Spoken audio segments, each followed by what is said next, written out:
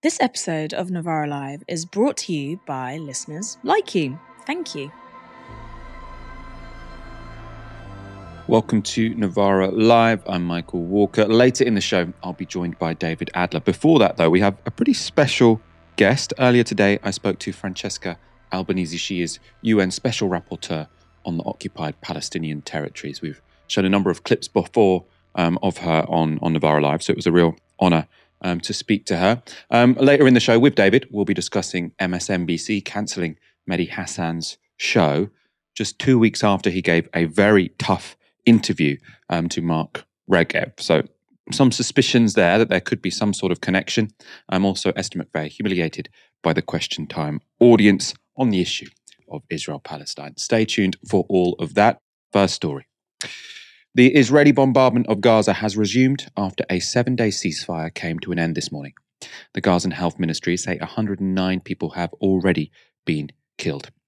Both Israel and Hamas have blamed the other side for the breakdown in the truce. Israeli spokesperson Eylon Levy said this at a briefing. Unfortunately, Hamas decided to terminate the pause by failing to release all the kidnapped women. Having chosen to hold on to our women, Hamas will now take the mother of all thumpings. Hamas said the blame for the breakdown lay with Israel, which had, quote, persistently rejected offers of hostage releases. They released a statement which said this: throughout the night, indirect negotiations unfolded to extend the truce, within which we proposed exchanges involving prisoners and elderly people, as well as the handover of bodies and Israeli detainees who lost their lives due to Zionist bombings. Whatever the reality, as to the reasons for the breakdown of talks, the cost for Gazans will be the same. James Elder is UNICEF's global spokesperson. He's currently in Khan Yunis in Gaza, and he spoke to Al Jazeera hours after the ceasefire ended. I've been coming here every day for a week, and there are now children I know by name, teaching a few kids to juggle, something to break the moment, to break the spell of what they're under. And you can see gently, you can hear explosions again now. You can see the gentle change as they loosen, that bit of childhood seeps back into them. That was gone again today. The fear, the trauma, the look in little boys and girls' eyes as they see and they notice that look of their parents, that their parents are losing control. Their parents may not have the ability to protect them. That's terrifying. I sat again with a little boy I've been seeing, Rob. Ahmed, he's 3. He's lost his leg. He's not speaking again. He's absolutely mute. He can hear the sounds here. He's lost a leg. He's not speaking again. So he's talking there about how, just over that 7 days, you already started to see sort of the life come back to the eyes of Gazan children. Already, they are terrified again. Elder was then asked about the extent of the bombing that was already taking place. The first thing you notice is the sound, but simultaneously, Rob, you just see in my peripheral vision or early when there are attacks, you just see people shudder, particularly children. You just see that reflex action that is becoming learned behaviour of fear seeping in. So, it's a sound first and there's drones, and I'm still unable to differentiate between what flies over and what strikes. And then it's plumes of smoke. If it's close, then you hear very quickly, within a couple of minutes, screams, I guess, of family members of loved ones as they see the reality of another person killed. And look, it's kind of you, of course, we would move, but as we've heard time and again, nowhere is safe in Gaza. The people in Shifa saw this. I cannot imagine.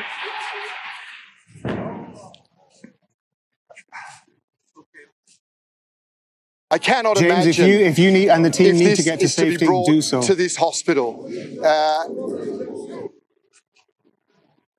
Of course, we don't know what safety looks like. There are hundreds of children, Rob, in this hospital who don't know what safety looks like. The medical staff, there is no bunker here. It's not the Ukraine. No one knows what safety looks like. They know what fear looks like. They know what death looks like.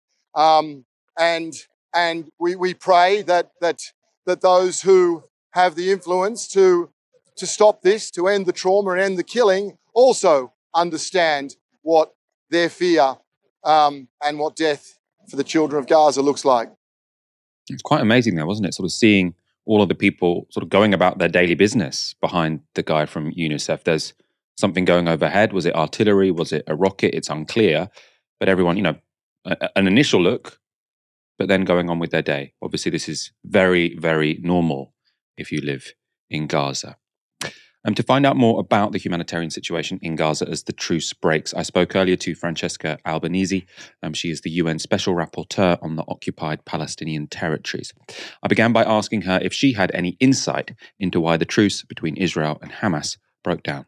Well, it was announced to be a temporary ceasefire, so just to give a moment of respite to the people in Gaza, but it was also the outcome of a negotiation to have the liberation of hostages in exchange for the liberation of Palestinians, largely arbitrarily deprived of their freedom. The demand in the West was for a humanitarian pause. Now, as you say, this was always supposed to be a pause, not a permanent ceasefire. I mean, how humanitarian has it been? What humanitarian purposes have been achieved by this week-long truce? In international law, there is not such a difference of semantics. So there should be a ceasefire leading to cessation of hostilities, or a ceasefire is for humanitarian purposes to evacuate the sick and wounded and to allow the passage of humanitarian aid. Which should have occurred on a steady basis during this war, and it has not happened. You're saying it hasn't happened. There hasn't been a situation whereby humanitarian aid has consistently been able to get to people in Gaza? Absolutely not. But this was a purpose, an intended goal of also part of these operations, because the Israeli army, through Gallant, declared a full siege of Gaza. There was already a siege on Gaza before the 7th of October, and the siege was tightened as of the 7th. And for over a month, fuel, food, medicines, and other essential supplies were prevented. And again, the passages between Israel and the Gaza Strip remain sealed. They would say that, more humanitarian aid has, or more supplies have been allowed in. Obviously, the fact that they allow supplies in, shows the situation we're in. This is a siege, but they would say that, conditions will have improved somewhat over the past 7 days. Would you dispute that? I wouldn't say that, because first of all, the living conditions in Gaza have become, people who are there, and I speak regularly to former UN colleagues, and they describe it steadily as hell on earth. Even the director of WHO yesterday said that in the coming days and weeks, the same amount of people who have been killed by Israeli bombs, which are between 16,000 and 20,000, might die out of disease. The situation is tragic. The infrastructure is nearly entirely destroyed. 50% of the civilian infrastructure is either destroyed or severely damaged, so non-functional. There are no hospitals, no medicines. Whatever has entered was not sufficient, wouldn't have been sufficient at times of non-hostility. So imagine now, with a population of including 1.7 million forcibly displaced from the north to the south, and over 35,000 injured. So fighting has resumed now. I want to read you a quote from Antony Blinken. So he's US Secretary of State, and see how seriously you take it. So he said, the imperative for the United States is that the massive loss of civilian life and displacement of the scale that we saw in northern Gaza not be repeated in the south. Do you see that as reassuring that the US is now making those sorts of noises, or do you see this as just hot air? It's better to say that rather than staying silent and keep on reciting the mantra of self-defense. At the same time, it doesn't reassure me, because I've just seen the plans of the parcelization of Gaza that has been put forward by the Israeli army. So they are creating areas to push the people out of also what remains of the south. So there is it's becoming more and more real, the risk of deportation of Palestinians into the Sinai, and it's unfathomable. And when you say deportation to the Sinai, I know this is the language that Israeli politicians have used. We've spoken about it lots on this show. From your perspective, what could that look like practically, when you say there is a risk of deportation to the Sinai, what would that be? A sort of agreement between Israel and Egypt, and then them sort of just bombing to the extent that there is no choice for people but to leave? I mean, what are we talking about here? No, there is no choice whatsoever, because what Israel has put forward, what I call the parcelization of Gaza, is a plan where the army has divided all the land in zones. There should be safe zones to protect the civilian population, to allow them to seek refuge, and in a nutshell, not to be forcibly transferred, as it has happened for the people from northern Gaza.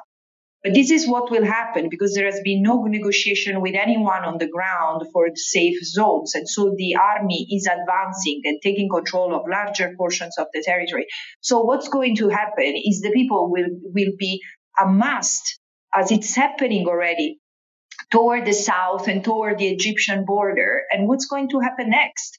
One way or another, if Israel is not stopped, these people will be forced to flee somewhere, and the only exit there is Gaza into the Sinai. But this has been the design suggested by some Israeli leaders since the very beginning. And also, let me say, the Sinai, the Egyptian solution, has been evoked by many, even before in Israel, before the 7th of October, saying the Palestinians should leave Gaza, because again, this is another way for Israel to get rid of the Palestinians over the land that many Israelis see as the land of Israel. It's incredible. It's incredible that it's happening in 2023. You say if Israel can't be stopped. I mean, do you have a sense of how Israel could be stopped? Where do you have hope for how there could be a resolution to this that isn't the one you've just painted out? Absolutely, because the entire international order that emerged out of the ashes of World War II is designed and has in itself methods to stop abusive powers. And again, no one here denies the fierce attack that Israel has suffered and the many Israelis. This is out of question. Israel has the right to protect itself, its territory, and its citizens. But what it's doing has nothing to do with that. It's about, violating international law at the expense of the Palestinians who remain protected people under international law, and Israel should ensure that. So because Israel is violating international law through and through, there should be measures taken against Israel, the measures afforded by the UN Charter, like diplomatic, political, and economic measures. And none of it is being considered for Israel, not even the suspension of transfer of arms, of weapons. Is it being considered by anyone? I suppose what I want to get a sense of is, do you have an awareness that there is a push to hold Israel to account from some countries, some governments, but other governments are blocking it? Obviously, the US is Israel's biggest supporter. But, are there any waverers, or do you just see that, everyone is basically sitting on their hands at the UN? Look, not in the West. The West is almost entirely aligned with Israel so far. And it's incredible to me, given the level of destruction, devastation, and the death toll in Gaza. There is a change in Europe, because there are a number of principled countries who are taking a different stand, but it's not going, they're demanding accountability, but it's not going as far as demanding like coercive measures as it has been done with Russia. But outside of the West, yes, of course, there is such a demand by some member states in the global South, but not as strong as it should be. I want to go back to something you said a moment ago about Israel having a right to protect itself, and I know there's been some ambiguity about this, because you said recently at a conference or a press briefing that Israel, as an occupying power, doesn't have the right to defend itself. So, what is the international law here? what does, obviously there's all of these laws when you are at war, so proportionality, etc., not targeting civilians. But what is international law when it comes to Israel having the right to make war against Gaza, or to defend itself against Gaza, or to defend itself against Hamas, to use the words of the Western politicians? I mean, what is the law here? I agree with you. There has been so much ambiguity. And I think, in fairness, a bit of it depends on language, on semantics. Because, again, I'm very careful with the language. And I say Israel has the right to protect itself, its citizens, and its territory. And so it had absolutely the right to also repel the attack and also take action against the rockets, for example. What it didn't have, and this is the huge misconception, is the right to defend itself under international law. Because this is a term of art. Under Article 51 of the UN Charter, the right of self-defense means the right to wage a war, the right to use military force against one state, which is posing a threat. And this is not the case. I mean, Israel cannot do that toward the Palestinians because Gaza is still occupied as the rest of the occupied territory, West Bank and East Jerusalem. And there is even jurisprudence of the International Court of Justice that stipulates that the right of self-defense in the form of the right to wage a war cannot be claimed against the population maintained under belligerent occupation. But this is why, since the very beginning, Israel has insisted in qualifying Gaza as enemy or hostile entity, which is one of these other legal concepts that Israel crafts that doesn't exist in international law. What's a hostile entity? There is either a state or an unknown state actor. And against a non-state actor, you cannot wage a war. All the more as the risks, the threats against Israel emanates from the territory it maintains under belligerent occupation and also a blockade. I'm just trying to understand this myself because this is quite complicated. I mean, what implications does that have for what Israel legally can and can't do? So you're saying it can't call it a war, but how does that change where it can and can't bomb, for example? It does change a lot because, first of all, there could have. Okay, if Israel, I vented in other contexts and it has not been taken seriously, the hypothesis that has worked in many other contexts of having a UN-led military force intervening. Israel has always been against any form of a multilateral intervention, but this has worked elsewhere in the world. But however, if Israel wanted to carry out operations, there were two things. Those responsible for the attacks on the 7th of October had to be brought to justice. So one step could have been to go to the ICC and give mandate, including from the Israeli side, because Israel is not party to the ICC. But however, for investigation and prosecution. But the other thing, Israel wanted to neutralize targets, could have had targeted military operations. Because, by the way, illegal as it might be, in the unilateral withdrawal from Gaza in 2005, Israel retained itself the right to carry out strikes. And it has always done. And again, without debating the illegality of it, because this is another issue, it could have carried out individual selective targeted strikes. It has not done so. It has bombed entire civilian neighborhoods, churches, mosques, bakeries, the sewage system, the water plant, UNRWA schools and hospitals.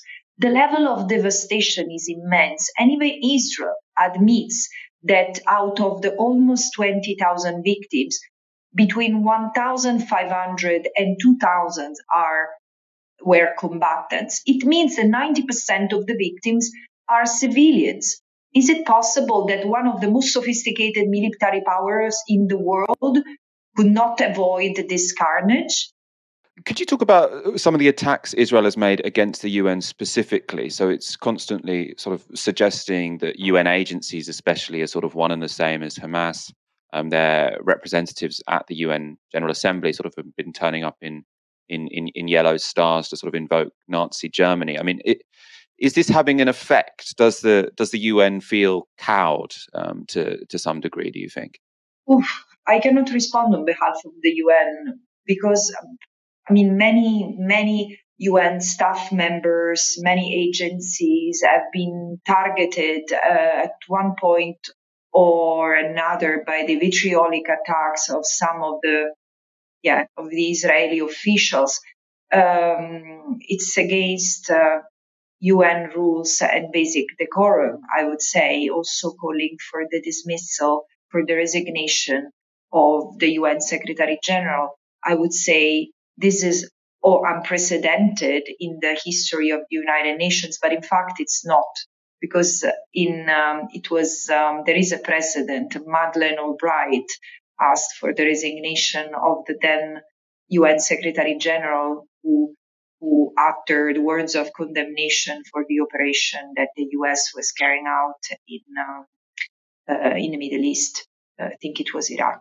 So, but it's very inappropriate. And being on the receiving end of continuous smear campaigns simply for advocating for the application of international law and for choosing a path of justice and humanity for both Palestinians and Israelis, I can say, it's really disturbing. You are UN Special Rapporteur for the entire occupied Palestinian territory. So can we just end by me asking you briefly to talk about the situation in the West Bank over the past few weeks? It's horrible. It's horrible. Again, as someone who has lived there and who has engaged on the question of Palestine with Palestinians and Israelis for over 15 years now, it's really hard to process how things have simply collapsed. In the West Bank, since the 7th of October, the attacks by armed settlers and soldiers against defenseless Palestinian community have skyrocketed. And there are over 20 communities, both in rural areas and so small villages and Bedouin communities, who have been forcibly displaced. So they have packed their belonging and gone because they didn't have any means to protect their children from the violence of settlers, who have been armed, by the way, by Israeli ministers like Ben-Gvir. And then there have been over 220 people killed, many in cold blood captured by CCTV cameras. It's shocking. And there are thousands of people who have been arrested and detained, and many of them, including those who were already in jail, have been severely abused. There are reports of people who have been killed in Israeli custody. With this situation, with this scenario, with this full-on assault by Israel and Israelis on the Palestinians, and without condoning any act of violence that the Palestinians might have committed and might commit against the Israelis, who should also be accounted for, of course. With this situation that is really pushing Palestinians and the Israelis into the abyss, why the international community doesn't send a protective presence to the occupied Palestinian territory is incomprehensible for me. That was Francesca Albanese speaking to me earlier today. And live, I'm joined by David Adler. David, a pleasure to have you back on the show. Quick thoughts on that interview before we get on to Israel's war plans, what they might be? I've got a lot of thoughts, and I think that it's going to take a sort of more panoramic reflection on where the international community is at. There are some sources of hope and inspiration. We're seeing some mentions of Palestine coming out of COP28, for example. Gustavo Petro of Colombia, who's been very clear-minded, brave, courageous on the question of Palestine, explicitly linking the question of the climate crisis to the prospects for a free Palestine. But in other areas, I think we've been, tremendously disappointed.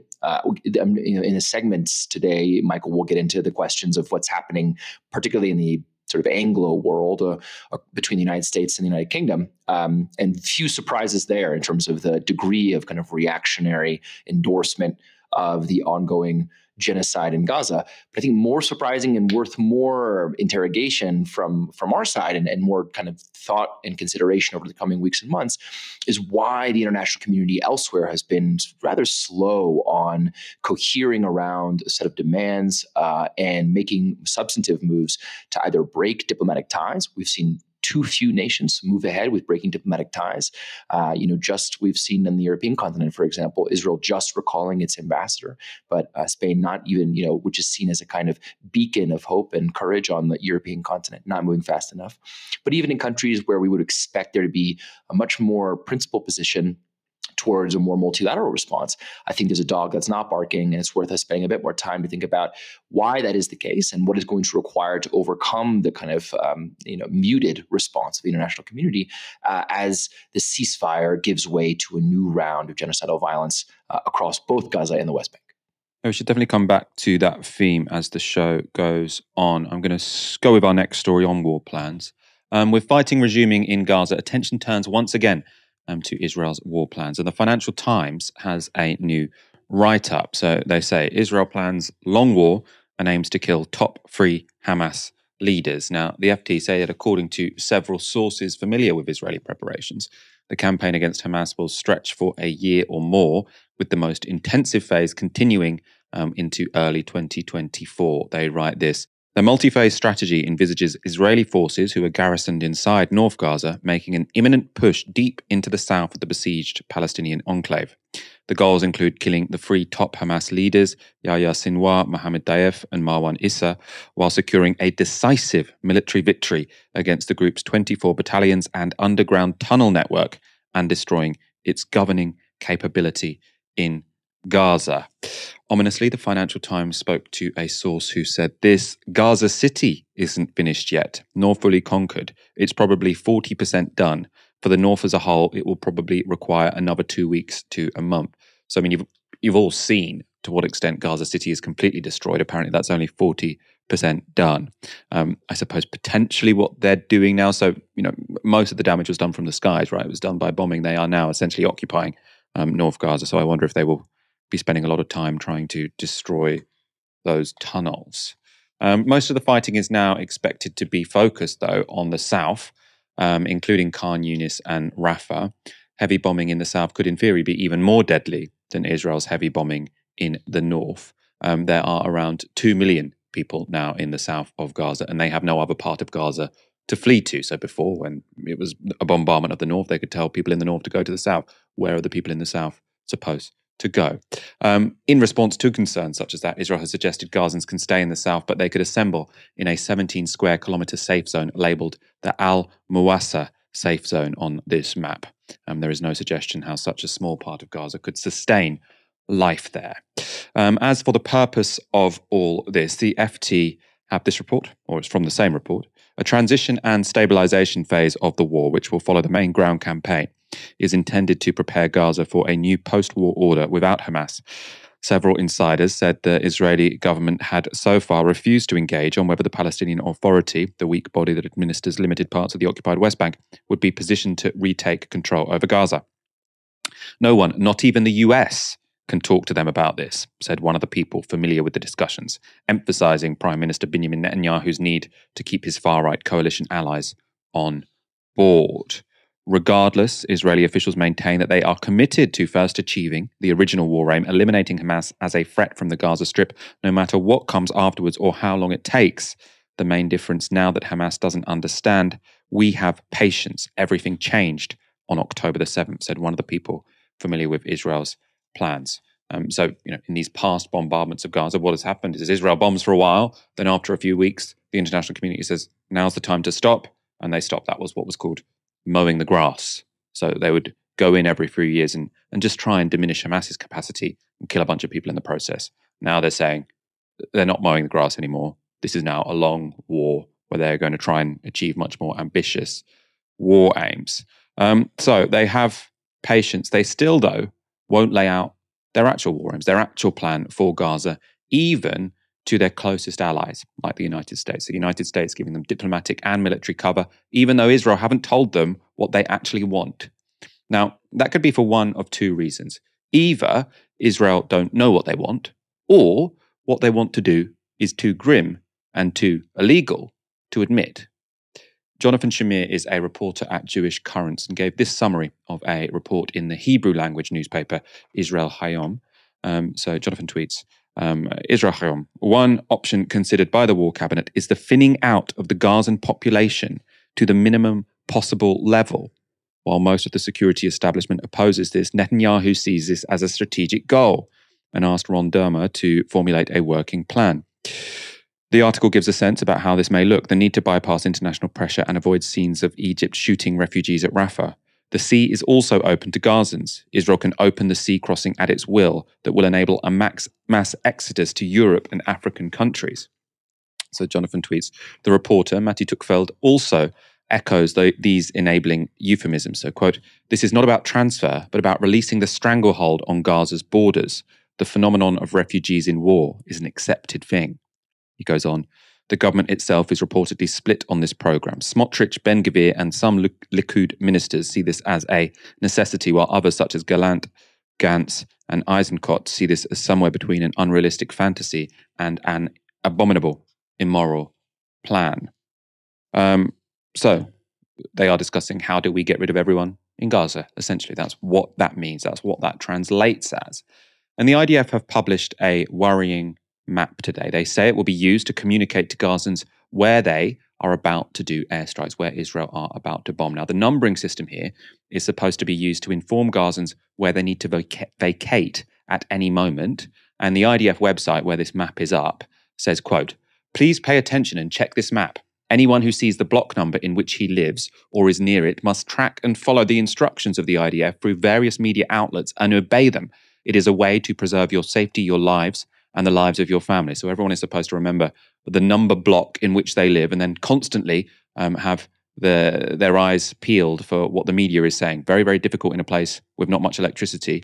Notably, though, it has this area beyond the Gazan border in Egypt, which is called the buffer zone between the Gaza Strip and Sinai. So when they're talking about how are they going to actively depopulate Gaza, having written on a map that this is a buffer zone in Egyptian territory. Now, I'm not sure if before publishing that map, they made some agreement with the Egyptians, because up to now, the Egyptians have been very, very, not just reluctant, they've been outright opposed to the idea that any Gazans will be relocated to Egypt. I mean, in part because they think that will be them facilitating a Nakba. Also, they think it would be very destabilizing. There's a very weak government at the moment in Egypt. They are not keen to have a lot of Palestinians move there, right? A lot of Palestinians who will be wanting to fight for Gaza back, right? There could be border wars, could take the whole of the Middle East into a completely chaotic situation. David, I mean, I think what really stood out to me here is that Israel is getting so much, the US or the UK, the Western governments can say whatever they want. In reality, they are getting so much support, diplomatic, financial, military, to do what they're doing. And according to reports such as these, they haven't even told them what they intend to do, right? So they've just said, can you give us all this support so we can continue bombing Gaza? We're not going to tell you why. We're not going to tell you the plan, but just keep giving us the support. And the support keeps coming. Yeah, this map to me is like the most harrowing new development because what it suggests is that we've heard you, you're concerned about indiscriminate killing. Now we're going to do indiscriminate killing with these in these smaller units. And we're going to make a map to show you, to suggest that we're trying to be more attentive to some of those humanitarian concerns. But it's another distraction. They really think that we are not hearing what they're saying and watching what they're doing, because the goal isn't that each one of these houses, each one of these units might be the home of some Hamas operational unit. Even by their own mathematics, there is no relationship between the civilian casualties of this war and the targeted military operation that's intended to take out Hamas. This is a shock and awe operation, and they have been explicit about this from the beginning. The goal is to make Gaza uninhabitable, to thin out the population if they can succeed to transfer that population. And we keep getting drawn into these completely absurd debates about whether things are discriminate or indiscriminate. whether one Israeli official's words have been twisted or taken out of context. But the game plan has been clear from the beginning. So the glorious aspect of shock and awe, which is a strategy, of course, they learned from their strongest backer, the United States, it doesn't require a plan.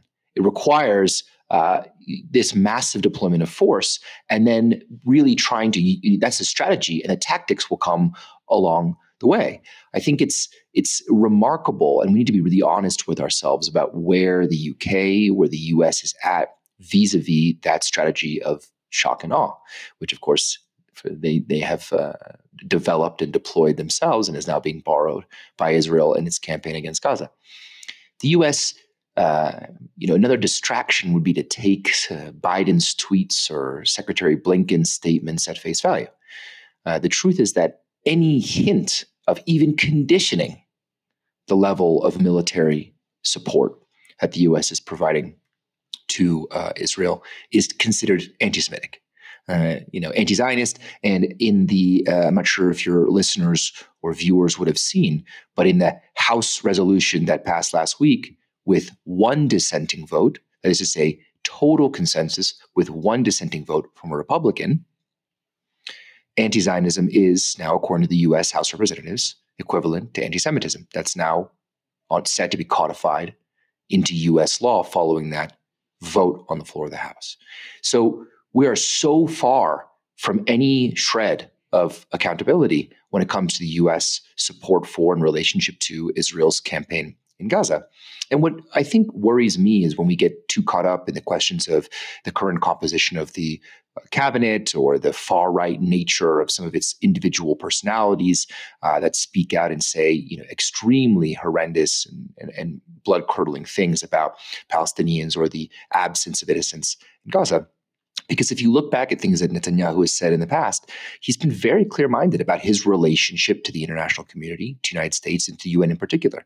He's been very clear-minded about what it would mean for the UN to try to step in and temper down Israel's behavior. He said very clearly in a home video that's recorded and now available for public view, we'll tell them to go fuck themselves. And the US, they're going to back us regardless of what we do. And that's what we're seeing now. We're seeing that conviction, that 2-decade-old conviction, be tested in reality and be tested to be true. Netanyahu was right, that the relationship with the U.S. has proven to be so unbreakable, so unshakable in the face of these horrendous crimes against humanity, that there's almost nothing that I can imagine, save for the deployment of literal atomic power on the space of Gaza, that could provoke a reaction substantially reducing the U.S. diplomatic support and legal protection for Israel in this present campaign. And I suppose, going back to what you said beforehand, is your hope for, any kind of accountability or limiting Israel's plans from countries in the global south? Is that where you're coming from here, or? Yeah, I think that there's two very clear avenues. I don't want to be too prescriptive on the show, but I think that there are two promising avenues for what it might mean for us, your viewers, our broader political community to take these things seriously. One we've already begun to see is the kind of direct action through trade unions, actually just, throwing sand in those gears of the war machine. We saw this, in the case of the famous Rolls-Royce workers taking on Pinochet in Chile, things that can actually substantially, clog those arteries of complicity, and that can be done not just by national governments, that can be done by municipal governments who have extensive procurement contracts with Israel, that can be done by the trade unions taking action on their shop floors. There's lots of ways in which direct action can have a substantive and material impact on Israel's capacity to wage this war. And then the other thing is looking at these governments in the global south, which still maintain really extensive their own procurement contracts. And you take the case of Colombia, and of course, I admire tremendously the courageous and visionary leadership of President Gustavo Petro, speaking out from the very beginning and tweeting his way through this conflict, speaking out for a free Palestine. But Colombia still has tremendous, deep, terrifying engagement, economic engagement, as well as obviously diplomatic engagement with Israel. And so, even when we look at those places in the South that have taken, rhetorical stances, we still need to be focused on the material relationships that are determinative in the course of this conflict. And on that, I'm afraid to say we are really far behind. I think that it's very easy in a highly mediatic landscape to get high on our own supply and think that a lot of these protests that we're leading are sufficient. to change the narrative and change the political calculus, therefore. But what that map that Israel shows is that Israel is very easily able to accommodate some of the primary concerns, even when they reach the highest levels, and just basically say, okay, yeah, we hear you, and we're still going to continue this really, violent genocidal campaign at whatever human cost, because that's really not what's going to shape the trajectory of this conflict in the medium and long term. Let's go on to a sort of different area, the media. You've talked about a lack of accountability when it comes to politics. Accountability in the media. We've had some bad news over the past 2 days, or yesterday, in fact. Mehdi Hasan has been one of the few mainstream hosts in the Western world who has put proper scrutiny on Israel's actions in Gaza. That's included highlighting the genocidal statements from Israeli leaders, as he did here. When it comes to quote-unquote intent, in the context of the Genocide Convention, listen to what Israeli politicians and generals themselves have said. Cabinet ministers like Yoav Gallant, the defense minister, who said Israel was fighting human animals and ordered a complete siege on the Gaza Strip, no electricity, no food, no fuel. Or Energy Minister Israel Katz, who said no electrical switch will be turned on in Gaza, no water pump will be opened, and no fuel truck will enter until the Israeli abductees are returned home. Or Heritage Minister Amichai Eliyahu, who said blow up and flatten everything in the north of Gaza and give that land to Israeli settlers. And if you think that's bad, just listen to the man in charge of Israel's government and military speaking on Saturday. You must remember what Amalek has done to you, says our Holy Bible, and we do remember, and we are fighting. That was Prime Minister Netanyahu invoking a biblical story in which the Israelites were told to exterminate, to literally kill all the men, women, and children from an ancient tribe called Amalek. Not a great reference when we're debating accusations of possible genocidal intent, I think we can all agree. So statements like that won't be new to you guys. We've been highlighting this stuff for weeks now, but not many people in the mainstream media have. You don't see many segments like that in the mainstream media on MSNBC, on the BBC here, on CNN, for example. Mehdi Hasan has also been an exceptionally tough interviewer. So 2 weeks ago, he put questions like this to Netanyahu advisor Mark Regev. Why did your military spokesman on Monday point to a calendar in Arabic and say, these are the names of terrorists on them? That's false. Can you accept that here and now? I'm not aware of the incident. Let's put up the image. We have the image. You have no comment. I don't read Arabic. It doesn't help me. I have no comment. I'm not familiar with the incident. Does your spokesman read Arabic? Hang on, I have a question, Mehdi. You're a journalist. Have you made a professional mistake ever? Not intentionally, but have you made a professional mistake? Exactly, and I own up to it. Have you made a mistake? So can you own up to the mistake? So if I've made mistakes, you've made mistakes. But there's a difference between making an honest mistake and between Hamas that deliberately exaggerates numbers to suit its propaganda purposes. There's a huge difference. So it sounds like... It's like... hold on. You said propaganda. Can we just deal with your colleague Ophir Gendelman's tweet? It's still up 7 days later. Why has it not come down? It's a Lebanese short film. We can put it on screen. It's not Palestinians faking their own injuries. Can we own up to that mistake and take that down? Is that not propaganda? Once again, I understand that was also a mistake. And so why is it still up 7 days later? I'll speak to Ofer about it if you like. I'll speak to Ofer about it if you like. He's a friend of mine and a colleague. I quite like him. He's a good man. He's actually very effective. Why is he effective? Well, he speaks mother tongue level Arabic. Mark. I agree. He made a mistake. Mark Regev is not the kind of guy who usually admits to making mistakes, and Mehdi Hasan got him to admit twice there that Israel had made mistakes when it came to pushing out fake news. Right? I haven't seen many other journalists do that over this period. Obviously, we don't get to interview people like Mark Regev on this show. Those were tough questions. And as I say, forensic interviews like that are all too rare in the mainstream media. Yet, what is Mehdi's reward? Well, he's had his show taken off air. The news was reported in Semaphore magazine, and they write this. Two people familiar with the move, which MSNBC privately announced to Star Thursday morning, told Semaphore that Hasan will become an on-camera analyst and fill-in host. Over the past several years, Hasan became a cult favorite online for his tough interview style and impassioned monologues, but these never translated to rating successes on the weekends or during fill-in appearances on prime time shows. The decision has provoked outrage among progressives. Noura Erakat is a Palestinian human rights lawyer. She said this: MSNBC cancels Mehdi Hasan's show. MSNBC make this make sense. Mehdi Hasan's program felt like an oasis on air and more needed than ever. His program with Mark Regev was a whole class on journalistic method. He should be amplified, not shut down. And Cenk Uygur from the Young Turk said this: MSNBC cancelled Mehdi Hasan's show because of course they did. It's not just because he treats Muslims as real human beings. It's also because he actually challenges his guests. And that is the biggest heresy in mainstream media. Access must be protected. David, to me, seems like an enormous shame. We can probably only infer the reasoning. What do you think has gone on here? Well, Michael, as your U.S. American correspondent, I have to say I'm just not at all surprised, and it's tough to overestimate the influence of the Zionist lobby in the United States and in the things that they're able to say and do in the most brazen fashion. Just a few days ago, we had a fundraiser for the IDF in New York that blew up into kind of a big festive party. I think there were a couple Israeli Jews who came in and protested, and of course were violently removed. But it's very hard to imagine a fundraiser for an army that's bragging about the slaughter and humiliation of millions of people in Gaza and across the West Bank. This is a kind of the nature of the Israeli exception in the United States, and we just have to see this play out in our politics, which is now playing out so dramatically. You look at a guy like John Fetterman, Senator John Fetterman, who was feted and promoted by the progressive flank of the Democratic Party for obvious reasons, his working class credentials, taking on the establishment. And then if you read a recent investigation, I'm forgetting where it was published, so forgive me for that, but you can see how over the course of that campaign, the Democratic Majority for Israel, which of course related to AIPAC, kind of got its claws into the campaign and basically said, we're going to sink you unless you change your policy on Israel.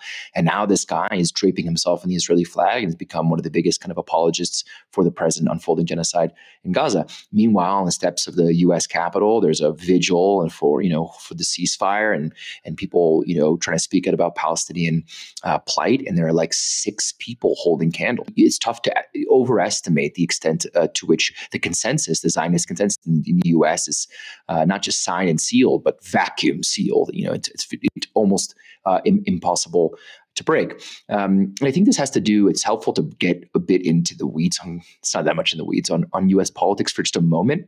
We are, I think, the only country in the world that has congressional elections every 2 years. Obviously there are parliaments that are dissolved and come back around the world, but we have fixed congressional terms of 2 years, which means that our members of U.S. Congress have to run campaigns and be reelected every single 2 years. Now, of course, those are huge consequences and related to the extent to which we can actually govern the country when 18 and every 24 months are spent fundraising and managing a campaign. But it means that our electoral system at the congressional level is extremely porous. Now, we've seen groups like Justice Democrats come around and take advantage of that porousness through primary processes that can guarantee a voice or a space for progressive politics. Justice Democrats that's now being wound down in the absence of a sustained source of funding. But it means it's also porous to a mighty, hypertrophic AIPAC that is willing to spend literally hundreds of millions of dollars to unseat progressives who are taking a stance against Israel. We're seeing this now in the naked, brazen offer of $20 million to Nasser, another candidate to run against Rashida Tlaib, who's been the sole voice to really take on the Zionist lobby in the United States. So when we look at the U.S. mainstream media, I think that your tweets said it well. There's another dog that's now barking, which is, people taking this question seriously and, interrogating some of the propaganda, lies, fabrications that are coming out of the highest levels of the Israeli government and, of course, civil society. But if we look at the political system and we see that lock that AIPAC and other groups are able to exert on the U.S. political system, it shouldn't be any surprise for us that the kind of parasitic mainstream media world, which sort of sits like that little shark under the belly of the great big shark, which is the U.S. political system, would be attentive or, cautious or, thinking twice about putting anyone who might be critical of Israel on the air. And Mehdi, I just think, crossed enough of those lines that someone said, okay, we've had enough of this, of a guy who's giving, token appreciation to the Palestinian cause.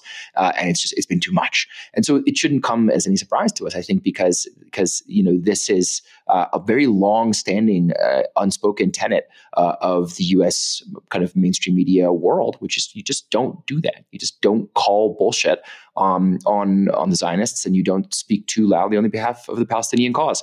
And of course, now that we're seeing this new round of violence take its vicious and visible toll in Palestine, the grip those organizations is only going to strengthen. Now, it could strengthen in productive ways, so there's more tension. The distance between where the U.S. public is and where that elite consensus that's so dominated by the Zionist lobby is growing by the day. But we should expect those talons to be even stronger as they kind of grip on to the institutions to which we hope to influence as they begin to lose their grip over public opinion. Yeah, I mean, obviously this will have an effect beyond just the actual people who are taken off air, right? So if someone as famous as Mehdi Hasan can be taken off air, I mean, as we say, we can't confirm the precise reasons, but it does seem like a bit of a coincidence if it is during the Israeli bombardment of Gaza that probably the most critical person of Israeli policy has been taken off mainstream television. Obviously, there was also that story actually immediately after October the 7th where MSNBC took a number of Muslim hosts off air. So they're not being exactly subtle about this. And as I say, this has an effect directly on people like Mehdi Hasan, and that will reduce the quality hosting we see on that platform. It's also going to have a terrifying effect for everyone else. If you were considering, is it worth me putting my neck out to criticize Israel? If you've just seen someone that high profile lose their job, you're going to think twice, aren't you? Exactly the same when it comes to politicians. If you're seeing Rashida Tlaib having, people being offered multi-million-dollar bribes essentially to stand against her, if you're weighing up whether or not to put out that tweet criticizing Israel or whether or not to ask that question in a select committee that's critical of Israel or that sort of points to the truth of what's really going on, you're going to say, well, if it could happen to those really high-profile people, what would happen to me? What would happen to me, right? It puts this completely chilling effect throughout American society. And I know people who work in entertainment in the US, and they are terrified of speaking about this stuff, right? Because they see that people are losing their jobs and their careers. And that's a very helpful way, isn't it, of reducing criticism for something. Make everyone terrified. They can lose it. You don't have to bother with argument and reason and debate. You don't even have to bother with sort of producing propaganda because you can just fire anyone who criticizes you. Very, very authoritarian. Before we go on to our next story, we've got a video premiering on our channel this weekend. It's an exclusive behind the scenes. Look at how Downstream is made. Ash and Aaron talk about how the show got started and what they have planned for 2024. The video will be available on our channel from 3 p.m. on Sunday. There's a link in the description below. Esther McVey has recently been promoted to be the Government Minister for Common Sense. Yes, I'm not joking. That is how they briefed her new role. She recently put that common sense into action on Question Time. Esther, the government has been in lockstep, as indeed have Labour, with America, saying, that the time was not right for a ceasefire. I mean, Joe Biden is saying now, extending the truce is America's goal, to keep this pause going beyond tomorrow. Is the government's position changing along with that? Well, I think we are all pleased there is a pause. We're pleased that hostages are being handed over. We're pleased that humanitarian aid is getting into Not to northern Gaza. Not to my family. I just need to point that out. It's not getting to everywhere at all. And you'll be closer to that than I am. But we need to make sure that aid is going in and that people can leave. But Israel is saying at the moment, as I say, as we're broadcasting now, it could change, that they're going to start fighting again tomorrow. Now, America seems to be shifting its position, saying, actually, that's not what we want to see. Are you shifting your position? We've called for, which there needs to be, these breaks, these we've stops, got one of those. I'm talking about from tomorrow. And it's extended. But I think people as well need to look at the situation. And you can't just have a one-sided ceasefire. Hamas has got to surrender. The hostages have got to go free. And people also need to realise that Israel does have the right to defend itself. What happened there were the worst terrorist attacks Israel had ever had what they did, the killing, the butchering of people, the taking of children. Hamas has done absolutely terrible things to its own people as well. They will have known there would have been a retaliation by the Israelis for what they did, and they've put their own people in harm's way by using their own civilians to protect the Hamas fighters and to protect their warring infrastructure. Really interesting the words that are used to describe violence on each side, right? So Hamas are always butchering people, whereas Israel, they bomb people, and as a result of that bombing, people die, right? So it's not only the active and the passive voice, it's using sort of language which suggests these people are the barbarians and these people are the civilized ones. Now, you might have seen this week, there was a report now been verified by Human Rights Watch showing that Israel left 5 babies in a hospital, in a neonatal unit, to die, who their parents have just returned to the hospital to find them decomposing, right? So if we're looking for language to suggest who's barbaric, right, we don't need to look far when it comes to Israeli actions. Now, obviously, I mean, Hamas also committed atrocities, but you only see this kind of language, the language of barbarism, when it's applied to the weaker side, you know, or the side which is not an ally of the Western powers. Now, in that clip, you saw Layla Moran sitting next to Esther McVey. Now, she's an interesting character throughout this because she's a Lib Dem MP and a British Palestinian. This is how she responded to McVey's comments. It is absolutely awful. Offensive this is. Awful. Can I just say, please, can I say, my family have nothing to do with Hamas. Nothing. The family member of mine who died worked for the UN. His job was he was an engineer and he taught people how to fish. The idea that Hamas and going after Hamas allows collateral damage to the extent that we've seen in the Palestinian, innocent civilian Palestinian population as we've seen. And may I just say, I am as angry about that as I am about those hostages. Do you know some of those hostages were people who, there was an 85-year-old woman who had survived the Holocaust, who was in the peace camp. She was talking about the oppression that Palestinians feel. There is something about this that makes people want to pick sides. Can I just point out? The government, it's awful on all sides. The government has picked a side, and it feels that way to the Palestinian people, but you don't have to pick a side. You can stand with Israel and care about innocent civilians in Palestine. You can stand with Palestine and want the hostages and Hamas how gone. Are we going At to the get moment, Hamas the government to is not saying that. They're saying pick a side, and I disagree. Okay, all right. How do we get Hamas to surrender? This is how stupid political discourse is in this country, right? She's saying she wants a ceasefire. She wants this truce to last a bit longer. But how do we get Hamas to surrender? Now, when do peace negotiations ever involve one side completely surrendering, right? There are very few wars in this world where one side gets total victory. So the Second World War is often the example that's given, which I think is why people often call Hamas Nazis, because there is this example from history, this very, very rare example, in fact, from history, where you can look at total victory of one side over the other. Very, very rare. So if you are waiting for one side to surrender, you're going to be in a very, very long war. If you say you want peace, but we've got to get one side to surrender, you don't want peace, you want more war. And yes, we don't have too much evidence that Hamas are especially peace-loving, right? They aren't perfect partners for peace negotiations. But neither are Likud, right? The party in charge of Israel. They want a greater Israel from the river to the sea, and they've killed 6,000 Palestinian children in 7 weeks to achieve that aim, right?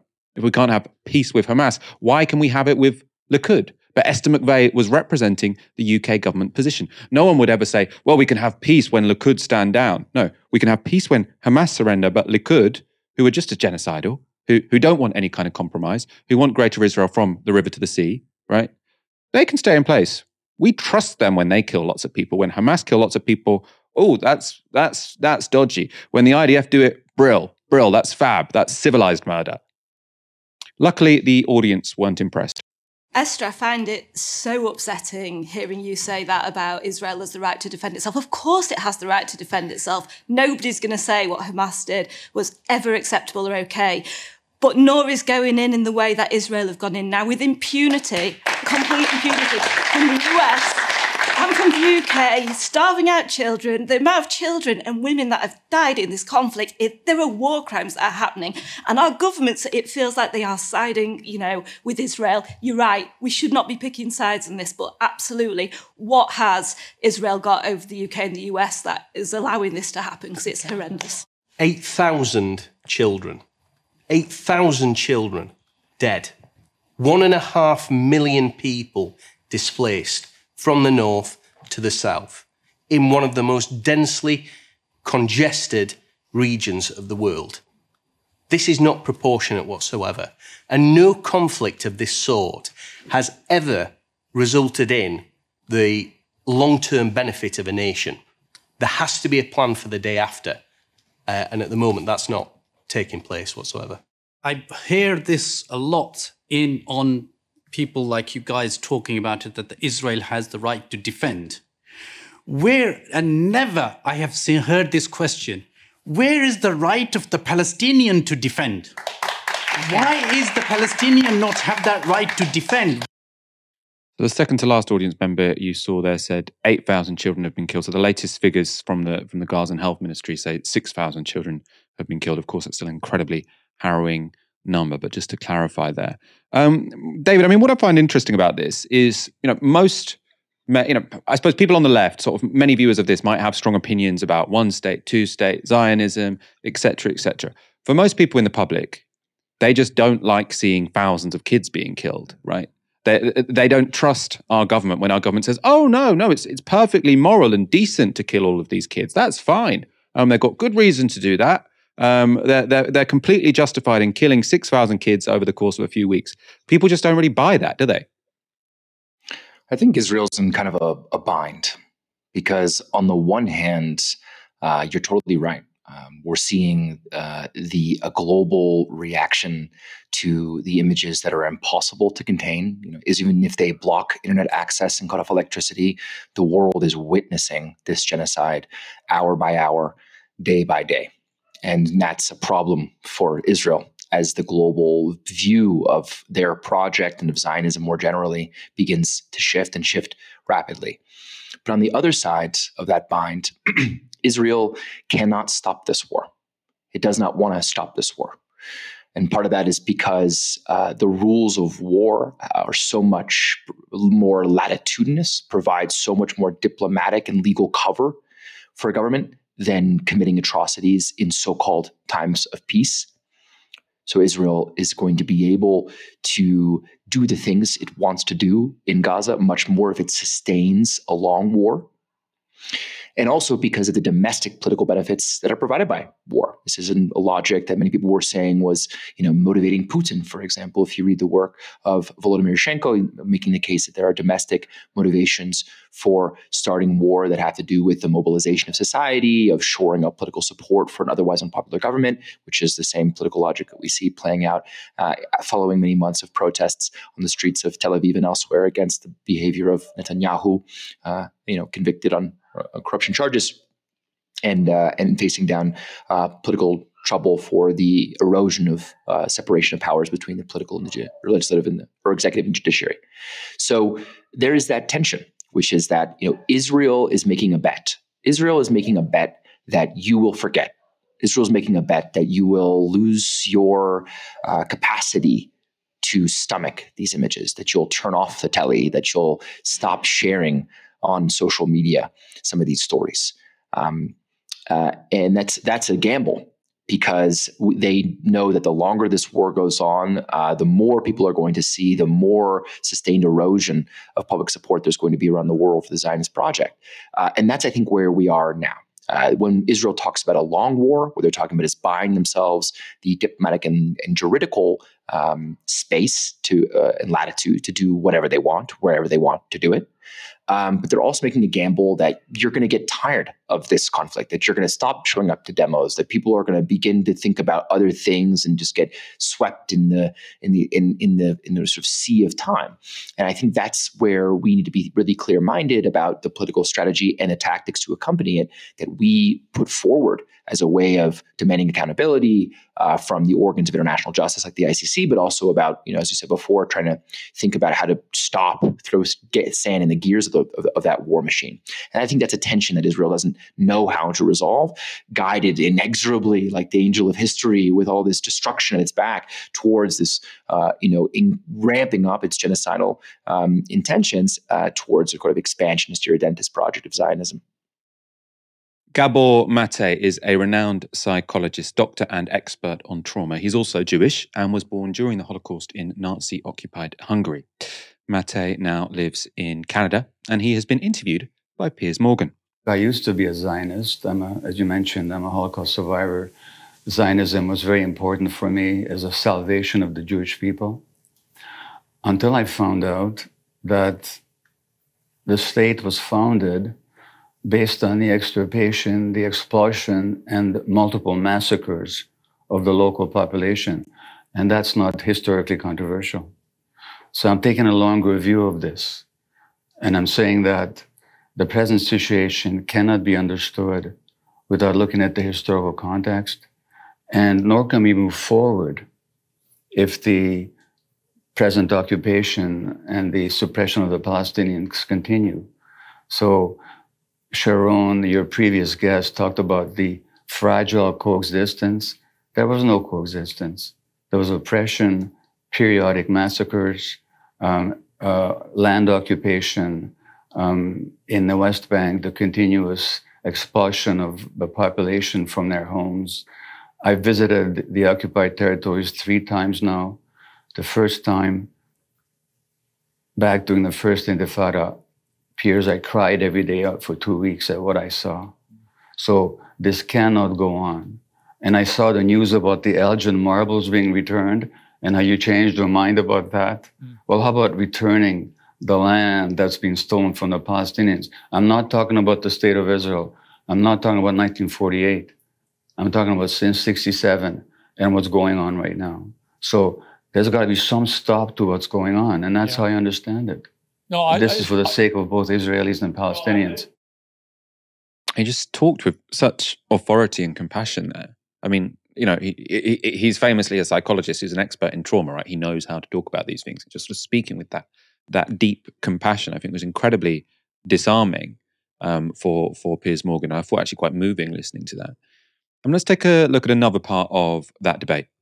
I completely agree with you. This is a never-ending cycle. I guess from the Israelis' point of view, what happened on October the 7th was on such a gigantically horrific scale. I do get a sense that Israel is in a collective sense of trauma and that they are determined that Hamas should not be allowed to perpetrate such a massacre again. And they are on record, Hamas, just 2 weeks ago, their spokesman are saying they would do it again and again and again if they can. So that represents a clear existential threat to the security of people in Israel. So I guess my question for you is, what should Israel's response be? Everyone is increasingly concerned about what is going on in Gaza. Clearly, the loss of civilian life is on a catastrophic scale. Nobody thinks this is right. But at the same time, I think many would share my view that Israel has a right to defend itself. The question is, how do they do that appropriately? And how do they get rid of Hamas, if indeed you think they should get rid of Hamas? Well, you're raising many questions and many fair questions. Now, look, I live in Canada, where this country was founded on the suppression and the erasure of the indigenous population and the utter denial of their narrative. And in Canada, for example, there are horrendous residential schools where a few decades ago, if a native child spoke their tribal language, they'd have a pin stuck in their tongue. Now, most Canadians are not aware of that history. Most Israelis are not aware of the history of what the Palestinians have suffered. They don't know that in 1948, there were multiple massacres of large numbers of people by Israeli forces. They don't know the history, the subjective experience of the Palestinians. And in the absence of that knowledge, October 7th would just strike them as another horrific anti-Semitic event. I understand the desire for defense and certainly even a desire for revenge, but that's in the absence of knowing what the Palestinian experience has been. And the Western press And as in all countries where the local population has been displaced, the majority of the population doesn't know the history or the subjective experience. So if you're asking me how to move forward, let's inform ourselves of the actual experience of both sides, not just one side. I thought that was really interesting. I mean, to have the support in Israel for how they treat the Palestinians, I mean, you've either got to have a deep hatred or a deep ignorance, I think.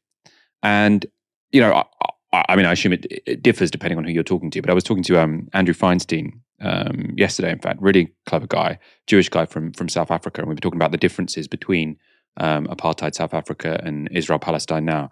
And he was saying one thing he thinks is more extreme in Israel than it was in South Africa is that Israelis, Jewish Israelis, are able to quite successfully just completely ignore the existence of Palestinians. Gaza, he says he sort of, met people on the beach in Tel Aviv or whatever, and people spoke as if there was no one in Gaza, that Palestine didn't exist. They have a life which is completely insulated from the suffering of people in Gaza and the West Bank. And therefore, when October the 7th comes around, it's just this complete surprise by these barbarian hordes who presumably can only be motivated by anti-Semitic hate, right? Now, it's irrelevant to the question of justification, I think, to say that's not a very good explanation of what happened on October the 7th, right? The explanation, which isn't a justification, involves the fact that you have a people who have been laid siege to, occupied, oppressed, suppressed, and you have a people next to them doing the oppressing, or whose government are doing the oppressing, whose army are doing the oppressing, who are able to be completely ignorant of that. And I think Gabor Mate sort of talking about the value of just knowledge and understanding, right? Learning about this, which also is a good thing to do as a guest, right? Because often what will happen is this host will be trying to ask, what's your solution? What do you think the policy outcome should be? And he's like, look, I'm just here to say maybe we should understand everyone involved here, and maybe that will help, right? It might not solve the goddamn problem, but it can't hurt, can it, to bring about some understanding? I mean, it can hurt Israel or the Israeli government ambition to have a greater Israel, because obviously if people understand more the situation of the Palestinians, they are going to be less accepting of the genocidal war that Israel are currently mounting. But if you have any ounce of humanitarianism in you, then understanding is not going to hurt. Gabor Mate went on to directly address the question of whether Israel has a right to defend itself. Israel has the right to defend itself. Every country does. But Israel has no right to impose an occupation on people. Now look, I was born in Hungary. In 1956, when I was 13, studying for Bar Mitzvah, there was the Great Hungarian Revolution against Soviet occupation. And it was after that revolution that we became refugees and came to Canada. Now, did Russia have the right to defend itself against the Hungarian revolutionaries? And mostly when we talk about Israel's right of defense, we're taking isolated Palestinian actions, but we're not saying that this population also has the right to defend against the occupation. I'm not justifying the terrible events of October the 7th. I'm talking in the absence of historical awareness. It all just looks like Israel defending itself. But against whom? Against the population that has been massacring in a number of thousands for 80 years and taking their lands and destroying their homes and jailing their children and torturing them. That's the history. Now, unless we know that, it all looks like this poor little country trying to defend itself. But against whom? Against people it's been occupying and displacing for 80 years. That's the history, as Israeli historians have shown. I don't make this stuff up. I wish it wasn't true. I wish I could believe in the dream of the Jewish state. I love that dream. Except I found out at what price, at what nightmare that imposed on the Palestinians. I think that was really important there as well. He wants to believe in Israel, right? He survived the Holocaust, right? I mean, he was a baby, but I mean, I was reading his Wikipedia actually. I think he said even as a very small child, he suffered a lot of trauma in part because his mum had to give him up for a few weeks to save his life, and then in his childhood, that created a lot of resentment towards his mum for that. Obviously his mum had made the right decision, but that inevitably fills your life with trauma, even if you were a baby at the time. David, what did you make of that interview? And also, I suppose, maybe this is a bit of a forward question, but you're sort of North American, liberal, Jewish background. Are you coming from a similar place as Gabor Mate, or is that okay to say? I could give a whole life story of my own trajectory through the Jewish world. I come from a very divided family. My mother was raised as a kind of true American Jew, along the lines that you would see from a Chuck Schumer, for example, someone who believes in the greatness of the United States, but also in a deep fidelity to the project of Zionism as the one and only place where our people could be free and protected and safe after so many decades of pogroms and Holocaust. And then my father's family, who come out of the Parisian resistance, who fought the Nazis on the continent and were refugees following the war, who were deeply anti-Zionist and never, even from, in the 40s and 50s, never at all felt aligned with or complicit in the transmission of one genocide against the Jewish people to another against the Palestinian people. And I was raised kind of in that tension in a very Zionist community. Just by nature of growing up in the United States, Los Angeles is a huge hub for Zionist thinking and behavior and financing for the Israeli project as well. And so I think, that experience taught me that it's not just ignorance and hatred, as you said before, Michael. It's also a genuine kind of fear. The Zionist mind understands anti-Semitism as a kind of global virus.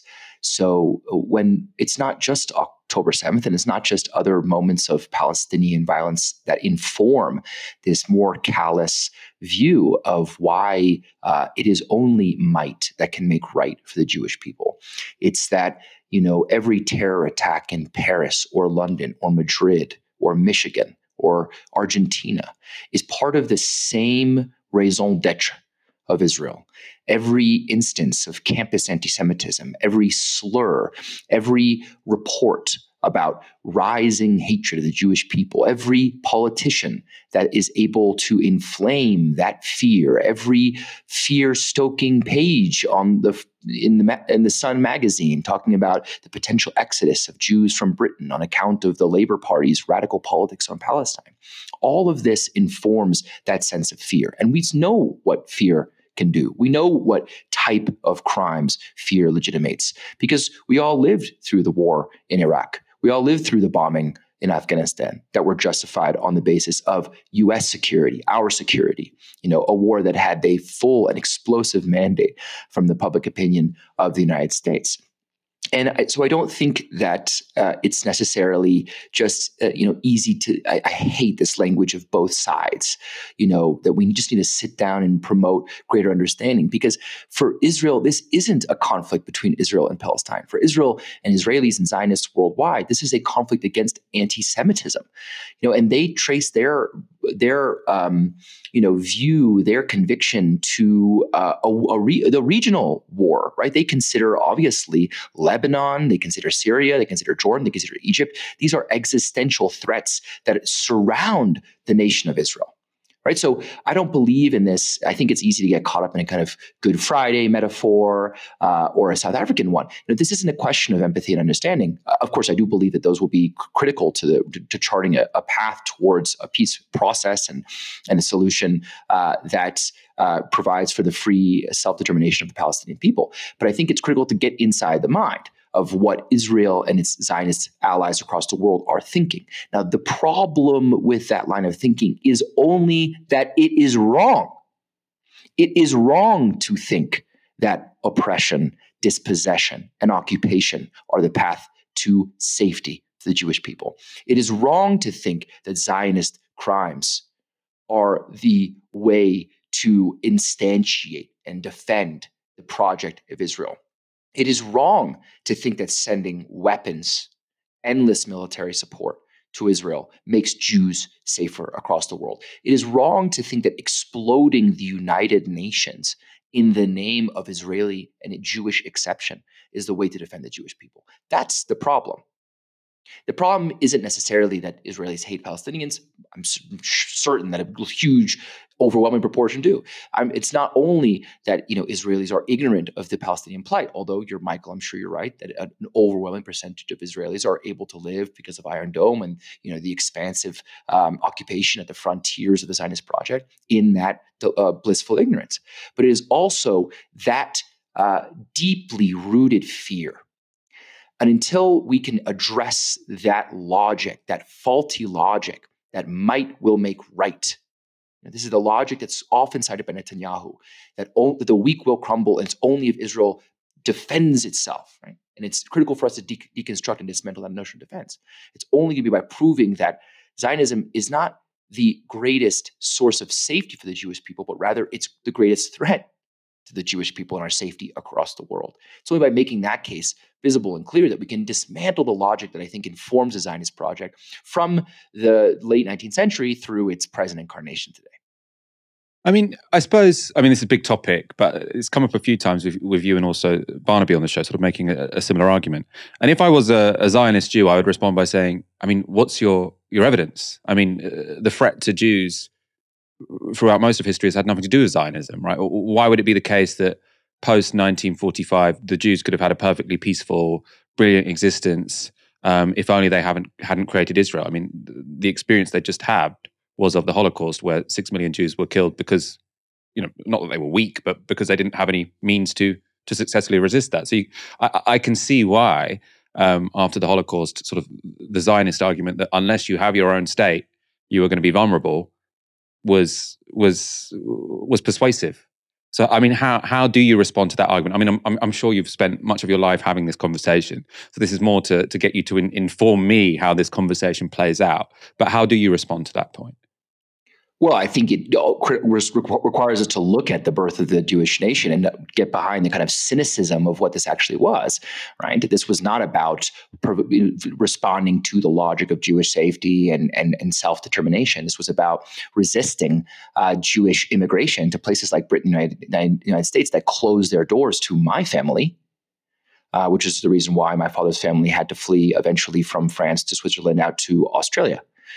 Now, without overstating or understating the extent to which anti-Semitism remains a very real and virulent strand of social politics that goes around the world, I think we have to take seriously the ways in which Zionism both informs that anti-Semitism around the world, and the number of crimes that are committed with the Star of David, our holiest religious symbol, over the bodies of dead Palestinians. That doesn't make me feel safe.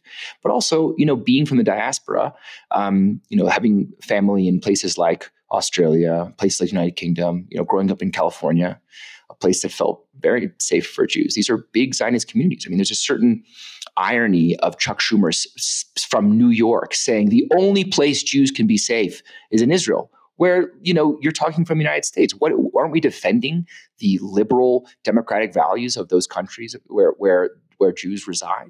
Isn't that also part of this project, right? As opposed to investing in a war machine that's done in the name of Jewish identity, right? And to totally counterproductive ends. And so I think that it's both critical to contest the notion that Zionism was in any way motivated as a global project by a defense of the Jewish people back then, but also today to ask ourselves, well, where are Jews safe? What are the contexts in which, the Jewish people are able to live and thrive and those communities are able to, coexist with others? And the answer is not in Israel, right? Otherwise, it wouldn't require Israel to be to be so bloodthirsty, to be so discriminatory, to be so to have created this apartheid, right, in the name of their defense, to double down in increasing crimes and complicity with settler violence at their borders, to go drifting further, inexorably drifting further to their fascist right until they have a cabinet composed of people who openly identify as homophobic fascists, right? So to me, part of it is understanding that internal logic that is kind of a centrifuge of a fascist centrifuge in the Zionist advance, or the internal logic of the Zionist project in Israel, but also looking at what are the components of a sort of, you could call it a democratic or liberal society, but a pluralist society in which Jews have been able to live and thrive all around the world. And so to point our finger at Israel and say, this is the only place that Jews are safe and thriving, when clearly Jews in Israel feel more embattled today than they ever have. Right? So even on its face, that logic doesn't make sense to me. But as a Jew who grew up, in other parts around the world, a very happy, Jew who grew up, able to have conversations about what is our past, what is our present, what is our future. I don't accept the argument that Israel is what keeps us safe. I feel much more threatened by what Israel is doing in terms of poisoning the well of the world's view of the Jewish people. Yeah, I think that makes a lot of sense. We could definitely have this conversation for hours, but we are almost at 7:30. We've been going on for quite a while. So we will wrap up there, let our producers get on with their weekend, let you get on with your weekend, David, although I know it's a bit earlier in Mexico City anyway. David, it's always a pleasure. Thank you so much for coming on again. Thanks, Michael. I hope to be back sooner rather than later. For sure. Thank you everyone for watching this evening. Come back on Monday for another live stream from 6 p.m. Very special guest on Monday. We had a special guest today, special guest on Monday. Clue, it rhymes with Mormon Blinkenstein. You've been watching Novara Media. Good night. This broadcast is brought to you by Novara Media. Go to novaramedia.com/support.